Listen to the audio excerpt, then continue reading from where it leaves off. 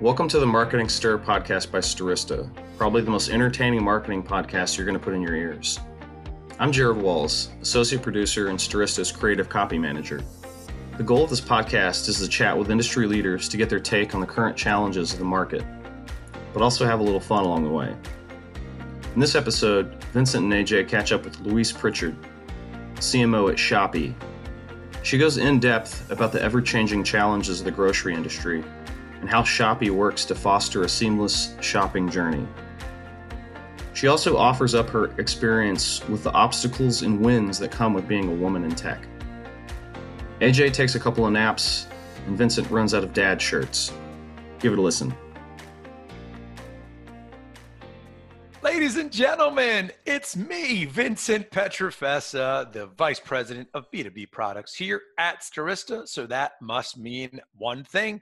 It's another episode of the Marketing Stir.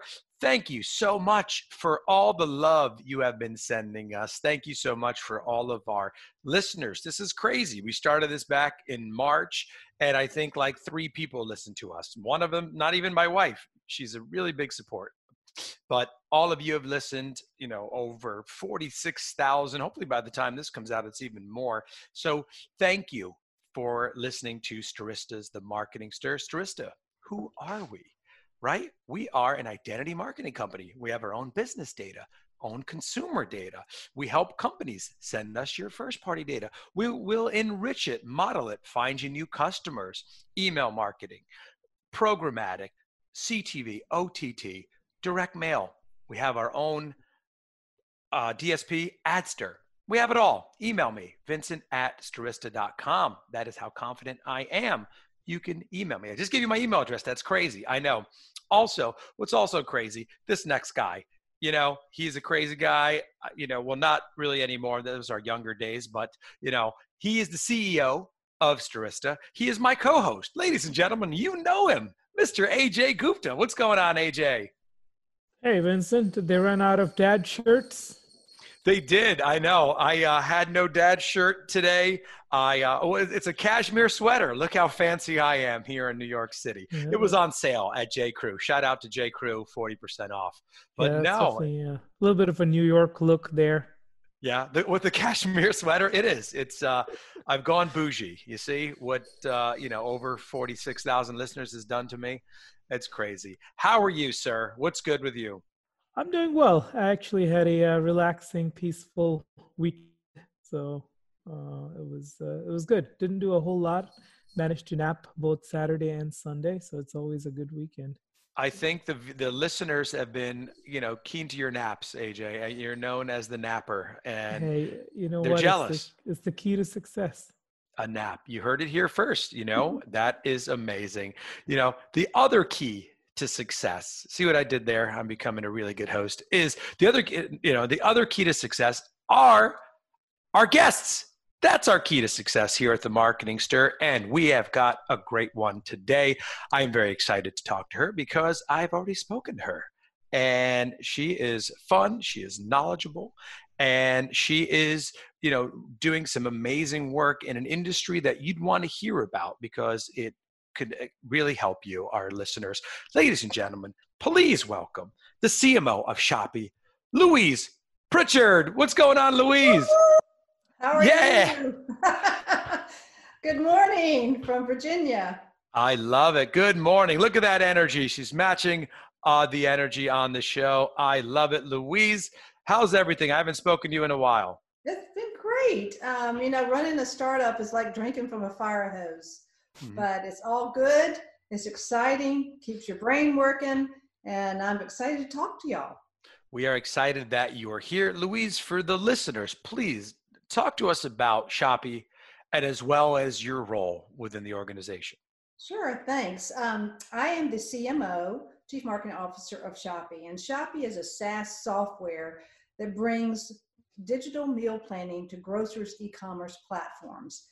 Our whole idea with our B2B software is to help retain clients, build loyalty at the grocer level, and build bigger baskets. And then also give a new platform for CPGs and food brands to be able to get their products in front of grocers at the micro moment that they're making their shopping decisions. There are a lot of B2Cs out there, but ours is a B2B, and we really focus at that grocer level.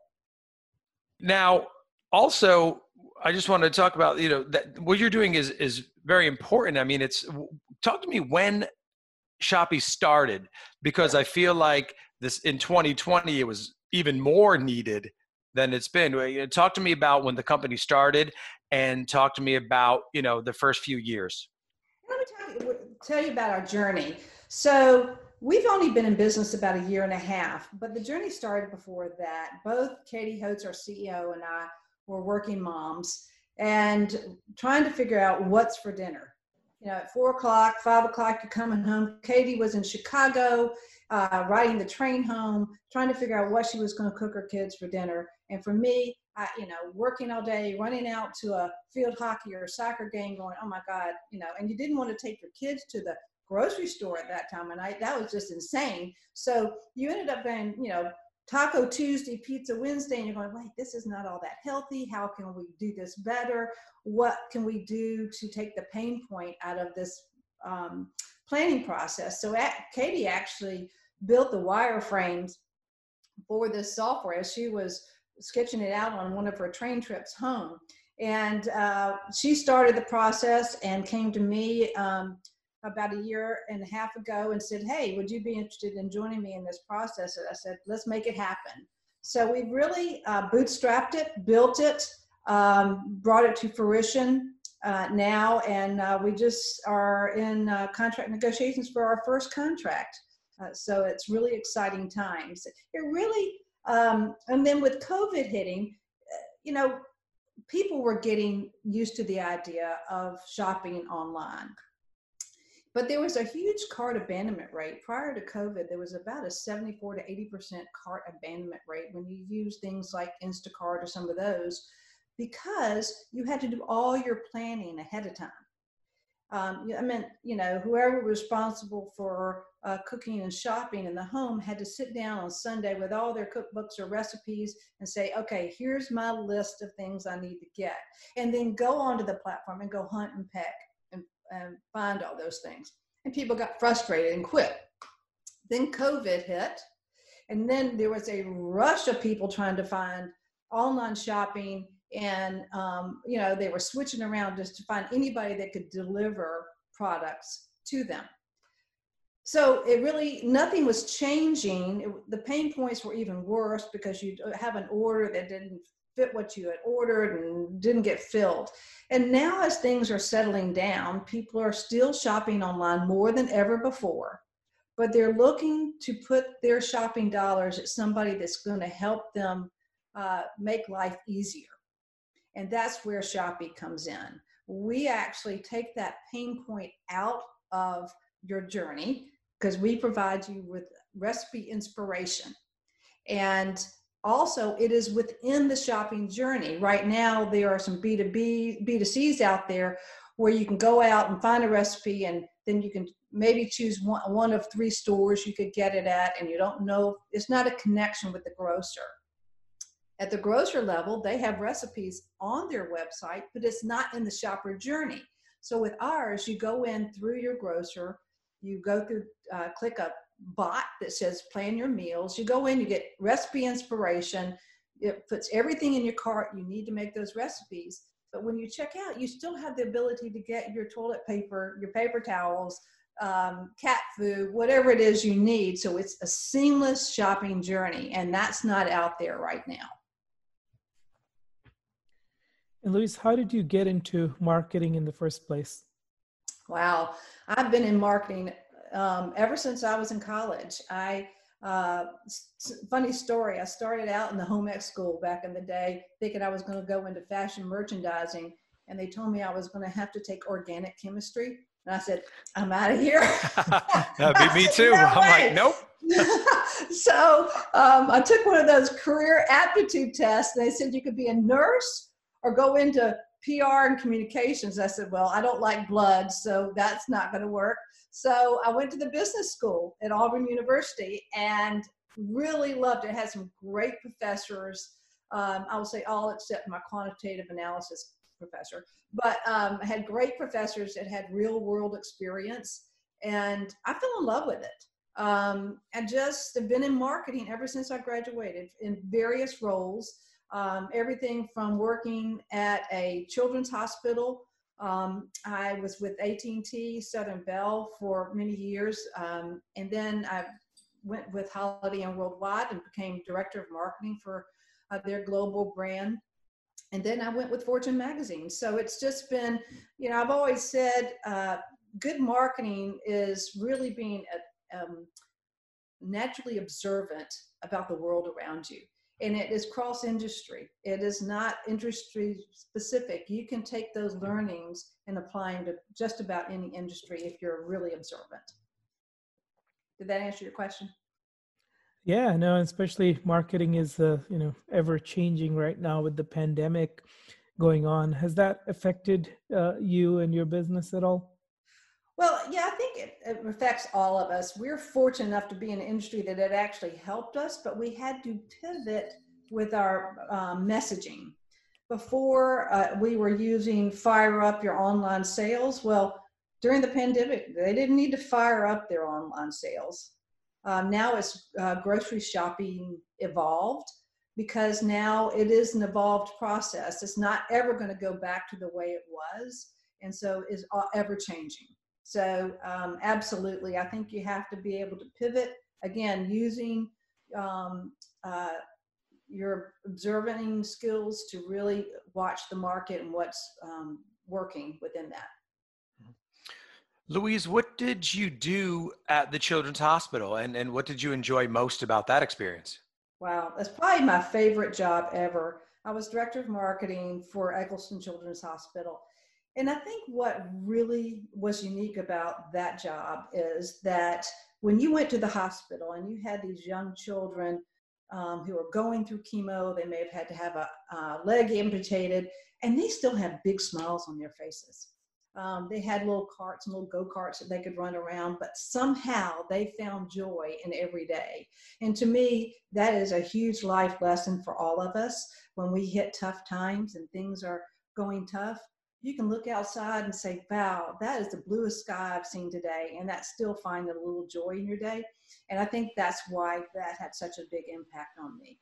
I did things like PSAs for them on, childhood poisoning. I actually started a campaign that spread about connecting people who sold bicycles with wearing bicycle helmets, because that's about the time that came. And so we created hang tags that went on every bicycle that was sold at Target in our local area to remind people to buy their bicycle helmet. And now it's a everyday thing that people wear bicycle helmets. But it saved a lot of brain injuries for young children. That was very impactful. Yeah, no, that is impactful, and it's and you said brings a smile to your face. Even the children have a smile to their face. It's I'm a big donator to the St. Jude's Children's Hospital, and it's things like that where obviously there's a crazy time going on right now, the pandemic. But you donate there, you see those commercials, and you're like, oh, you know what? There's things that there's other issues out there. Right. There's other problems. So also, I wanted to dive into, I know that just from reading about your work, you've been a big advocate for, women in technology.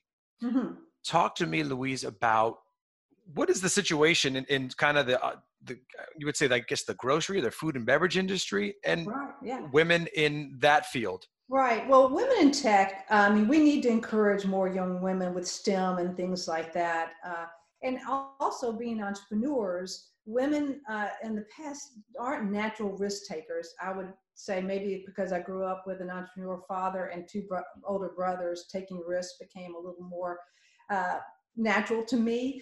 But technology, we still need to get women feeling confident to do that.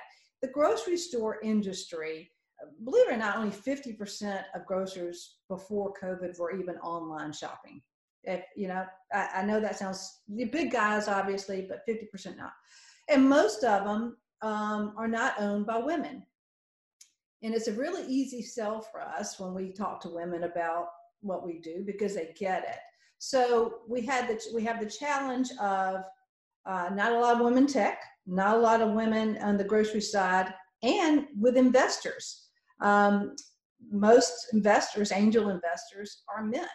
And even though there are so-called women's groups that invest in women, it's still small and far between. And I'm hoping that as we push through this and become successful, we can be role models to other women to take the risk to become entrepreneurs and push in there and get your funding and go in areas that are not natural feeling for them. I have been kind of a trailblazer all my life, and my previous consulting really worked with women entrepreneurs to help them find their voice.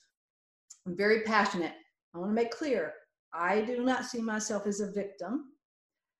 I think the best way to do this is go out there and be the best at what you do. And that resonates with people. And we just need to encourage more women to take that risk and be risk takers. And Louise, Yes. you have had a pretty great career so far. What's kind of one or two lessons that you can give to people who are just getting into marketing, or the things you have picked up over the years? Sure. I think the number one thing is to be a good listener.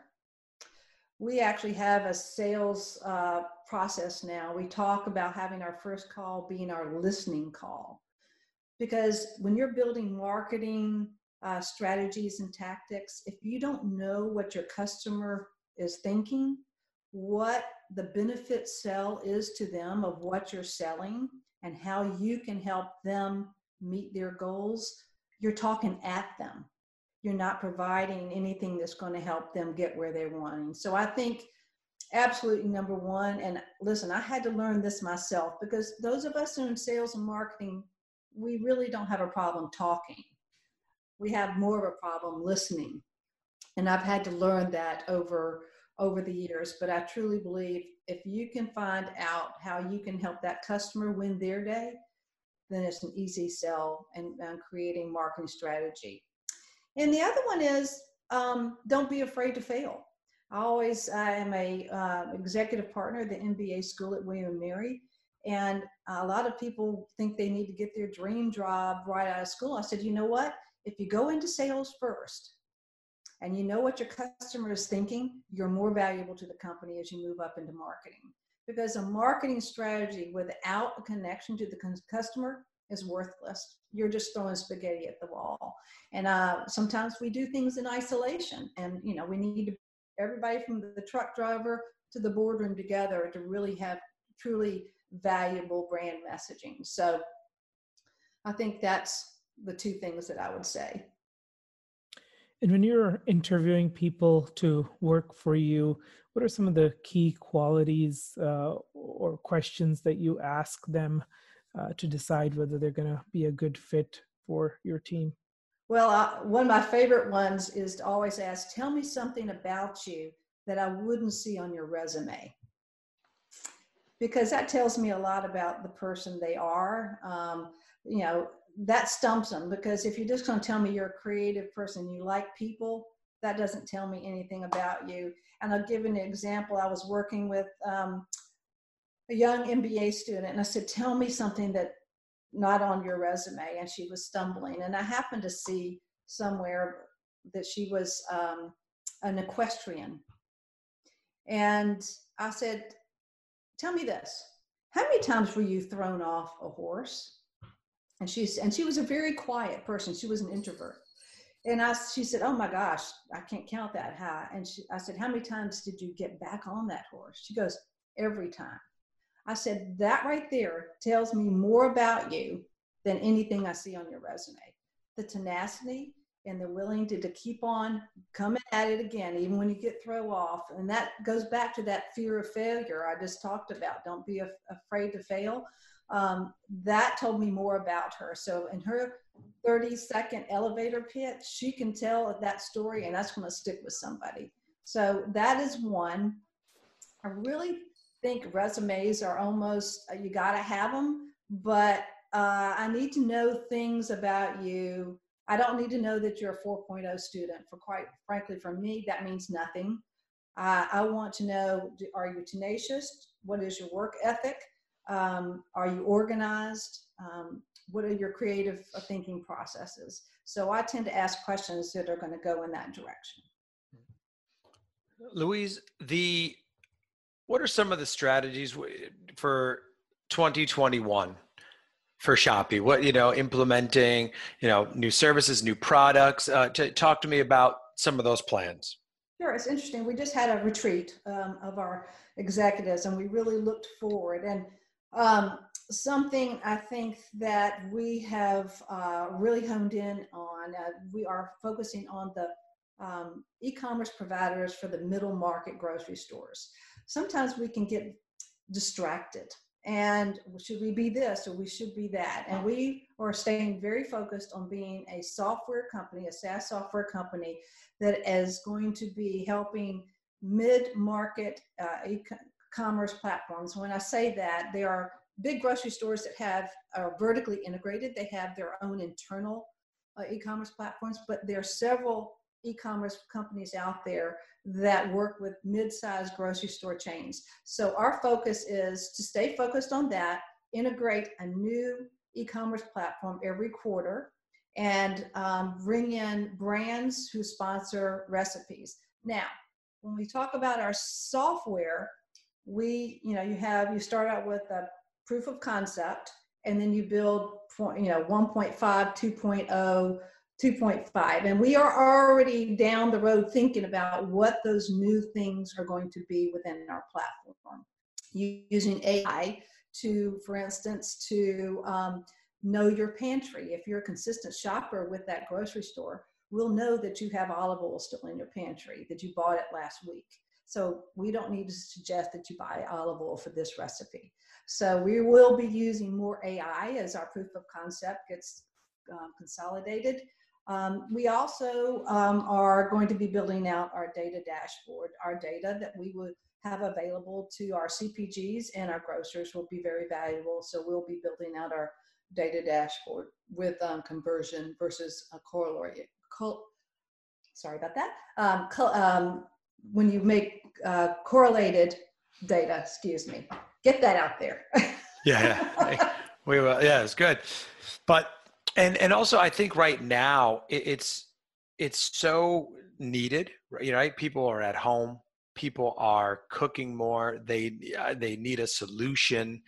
Really easy. If I can go to an online grocer, point and click on what I want, a recipe. Someone like myself who loves to cook. I think that's great. And also for people who really don't know how to cook, it's an easy way to kind of get all the ingredients you're looking for. So I love the idea. Well, one point to that, one thing that really differentiates us is we use more of a Pinterest, Instagram approach. We will have food bloggers who will be providing chef tips and video eventually, as you were talking about in 2021, we'll be adding video.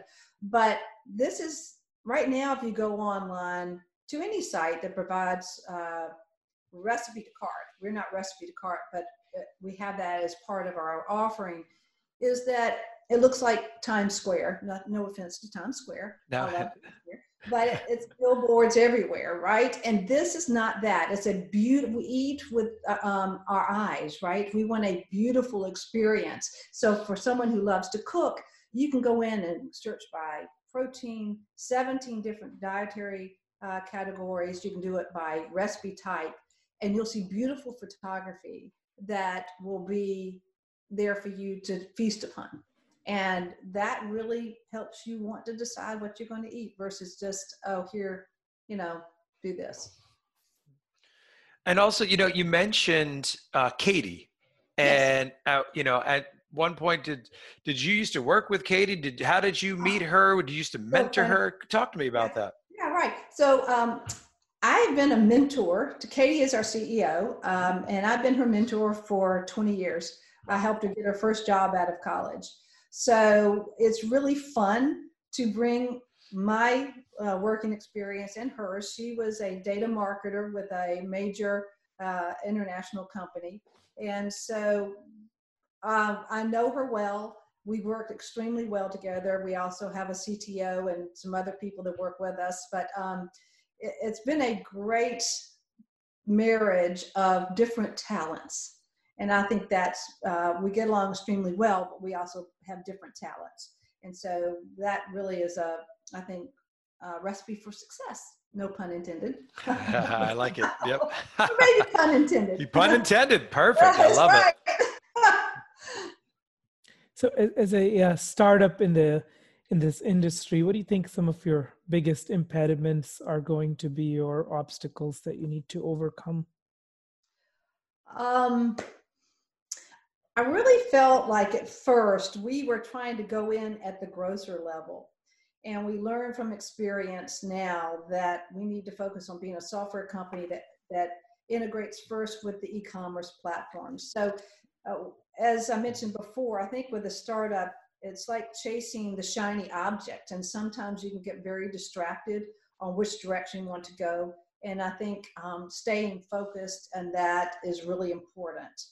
Obstacles, funding, I think is always an obstacle for a startup. We are based out of Charlotte, North Carolina, and we started an incubator down here. We actually work out of the Davidson College. They call it the HURT Hub, which is an entrepreneurial tech hub there. But it's still a challenge to find funding. And we are finishing up a seed round right now. Again, we've been bootstrapped up into this point and don't plan to try to have to raise too much money. But I think for any entrepreneur, that sucks a lot of time out of your day. And it's not always productive time, but you just have to keep on putting the information out there and trying to find people.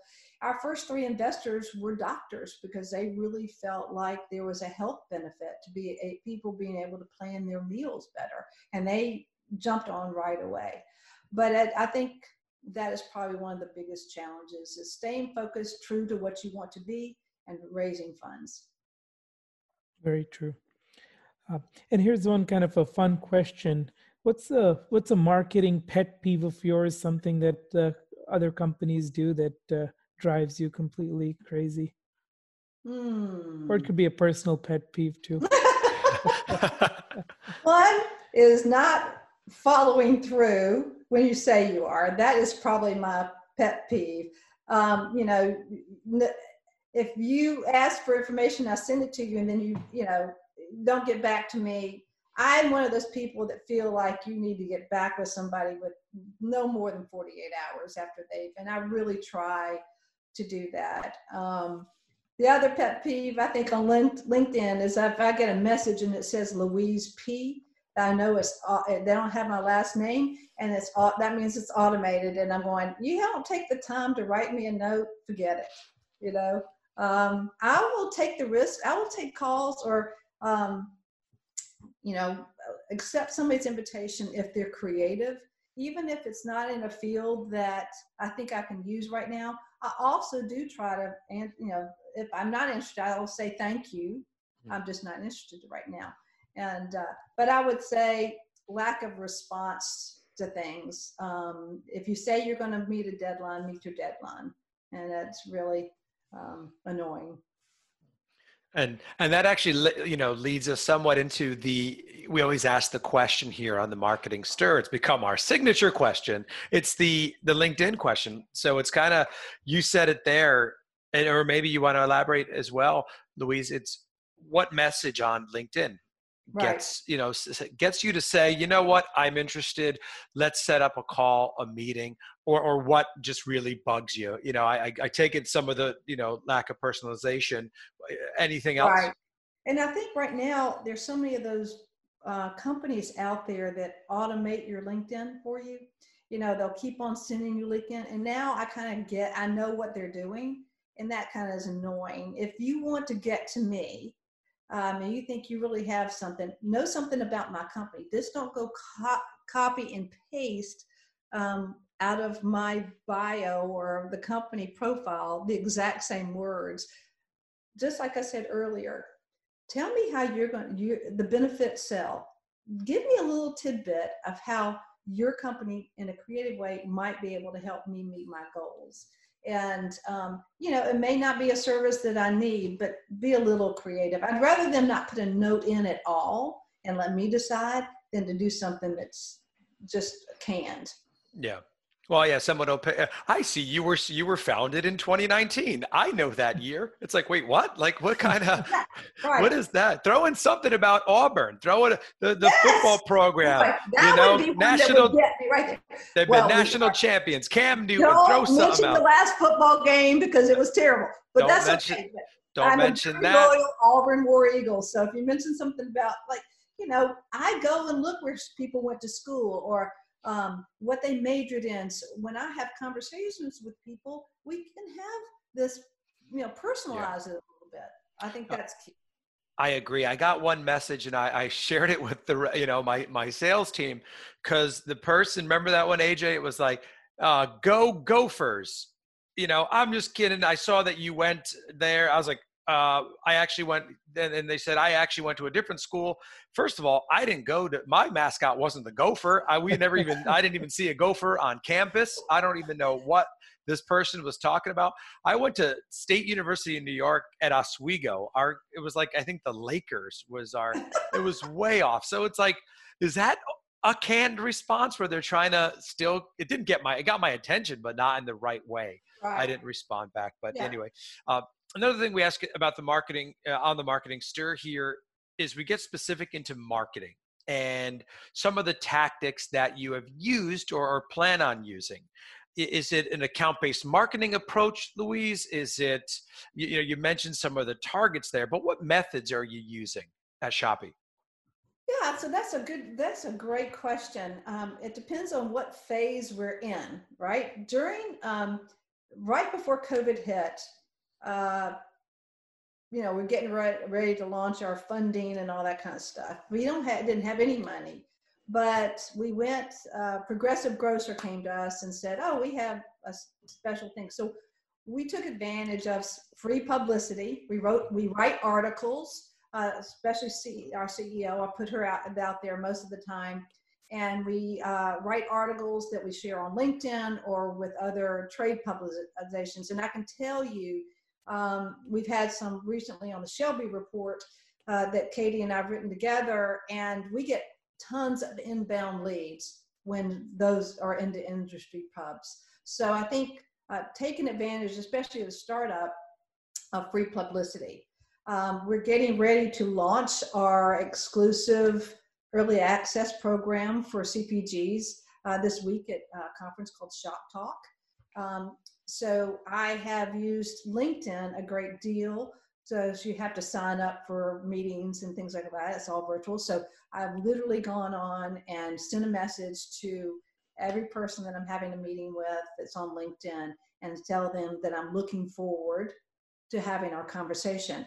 That way I know something about them. They know something about me before the conversation is ever had. So I think using tools like that, even Instagram and Facebook have their places depending on what business you're in. Instagram is more instant. You need to have good photography. Facebook is used to tell more of a story. It's there longer. So we've used that. I'll be using email a lot, but as a startup, we just don't have deep pockets to be using. So we have to be judicious about where we spend our money. We go to conferences now virtually, but they have to be very worthy of our time and our effort to spend that kind of money. So I'll be using a lot of emails here this next week to send out this early access program. What's been kind of a highlight of your career, something you're really proud of? This is going to sound kind of funny. There are two things. One is I have three beautiful, smart daughters, and they've all gone into marketing in some form or fashion. One's medical, one works for an M&FL team, and one is industrial design, which if you know anything about that, uses really a great progression of design and marketing to do those products. So I would say that I'm most proud of that. Gosh, I've really had a lot of wonderful opportunities in my career. It's hard to pick one. But I guess I started a program for Holiday Inn Worldwide, which was the official hotel for family fun, and kids eat free. And I don't know if y'all remember Where in the World is Carmen Sandiego? Yep. We did a big marketing program around that, and it was all in North America. And it was this huge success. And we had a geography learning program where we developed cards, a travel card game that you would get when you checked into the hotels that taught geography. And I think being able to combine marketing with learning, something that not many of us learn anymore about geography and our capitals and things like that, I would say I was really proud of that particular program that I developed for the hotel brand. And what's, kind of what have you been doing personally in the last 6 months or so outside of work that's kept you busy? And I'm guessing you're probably a little bit quarantined like the rest of us as well. Right. I feel like it's, I get up, I work out religiously almost every day. I think that's really important to your mental state, especially during quarantine.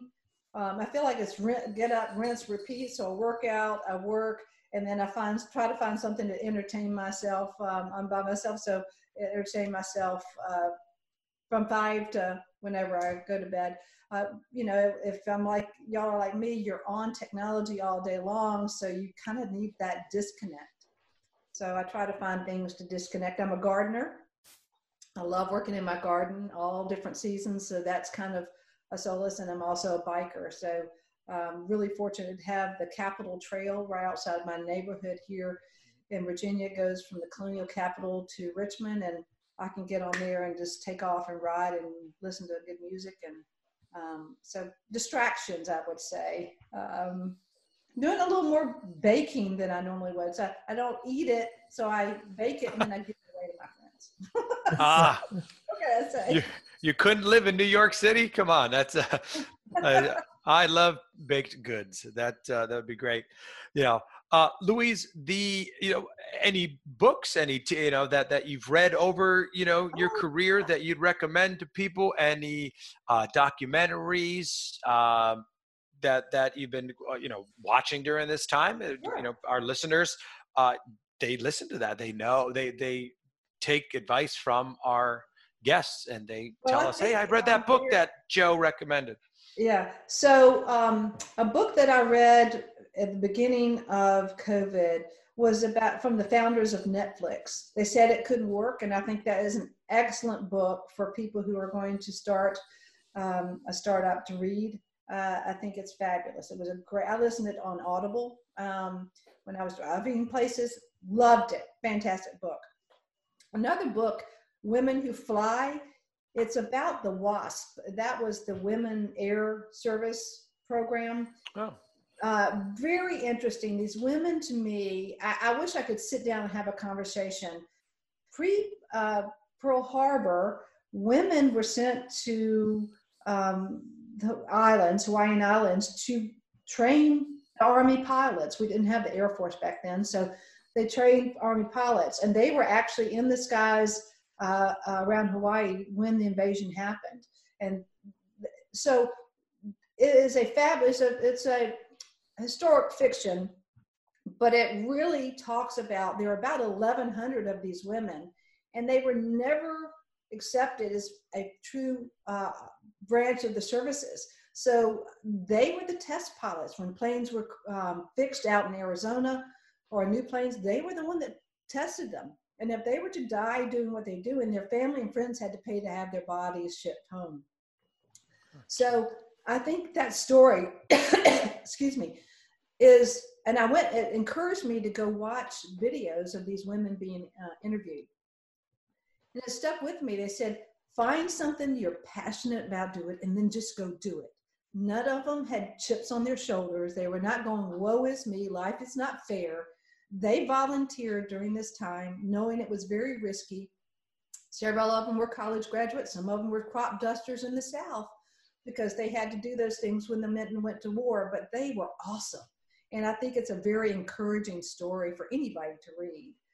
They were finally acknowledged by, I think, starting with Barry Goldwater, and then Obama acknowledged them as a branch of the service. But it's an inspiring story. So anything about them, I think I would definitely encourage people to read. And then not business, but a fun podcast.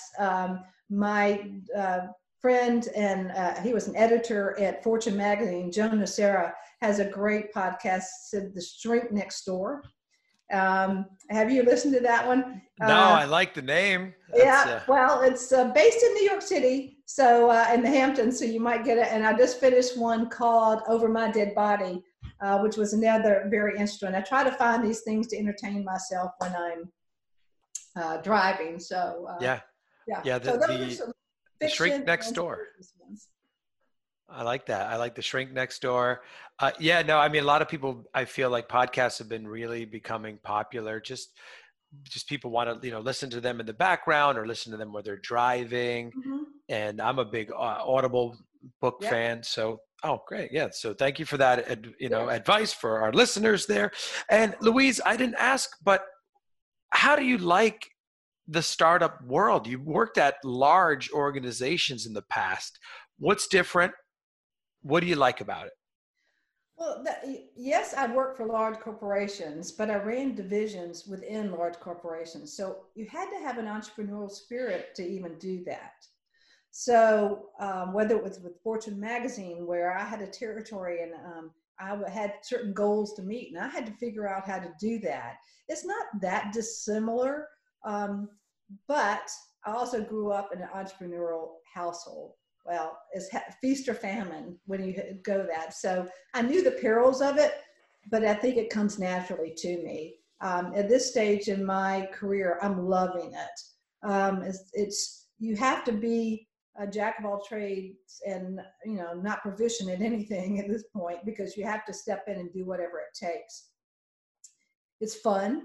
Learning a lot about things that I didn't know about, more of the financing side. And you find advisors who really do want to help you along the way, like I've helped others. So it's really a neat environment to be in. So yes, it's different, but it's energizing at the same time. I can't imagine what COVID would have been like if I didn't have it, because we have not stopped one iota during this time, and it has kept us very busy. And I love doing these kind of podcasts and others to help other people, because when I fade away in the next version of my career, that's really where I want to spend my time, is helping other women and men, with their entrepreneurial journey. And Louise, one final question for you. So you've worked from home for a long time. For most of us, this is a pretty new experience. So, how has that been for you? What are some kind of tips and advice to keep kind of the mental sanity? Right. Well, it's funny. I've been working from home since 1996. So I really have been doing it a long time. And my house is the most wired house that you can ever imagine. With a Fortune Magazine, I had a T1 line coming in, and now everything's right Bluetooth. So I think you have to get up away from your desk a couple of times a day. Go walk outside, go smell fresh air, find something that takes your minds off it. I think it's, especially if those of us in marketing, we miss that interaction with people, because when we ideate, we feed off each other. When I used to be in rooms with students and trying to get them to come up with strategies and things where we were working on, they had their computers open. I'd tell them to close their computer, get a whiteboard, and start doing some ideation. And I think it stifles us a bit in marketing when we can't feed off that. So we have to find our inspiration other ways. If it's just taking a walk in nature, or getting fresh air, or doing something like baking that takes your mind off of it, I find that I become more creative and think of answers to my pressing questions when I step away from it. So I think that's really important, because there's no water cooler talk. Nobody's taking lunch breaks. and we tend to work longer hours doing this. I mean, there are no barriers anymore. I get emails at 10 o'clock, 3 o'clock in the morning, all weekend long. And you do have to you really have to take naps like you do to shut it off. Otherwise, we'd be working 24/7, and we have that drive that sometimes we feel like we always have to answer, and we don't. And I think we have to set up those. So those would be my suggestions. Nice. Well, thank you, Louise. This has been our time on the Marketing Stir. Thank you so much for sharing information about Shopii, advice for female entrepreneurs especially. We appreciate all the work you're doing there and all the work that Shopii is doing. That is Louise Pritchard. Well, thank you so much for having me. I really appreciate it. Yeah, we're glad to have you. You know, Louise Pritchard from Shopii, the CMO. I am Vincent Pietrafesa. He's awake, he's not napping. Ajay Gupta, our CEO here. This has been another episode of the Marketing Stir. Thank you so much for listening and watching on YouTube. We hope to see you soon. Thank you. Thanks for listening to the Marketing Stir podcast by Stirista. Please like, rate, and subscribe. If you're interested in being a guest on the podcast, email us at info@themarketingstir.com. And thanks for listening.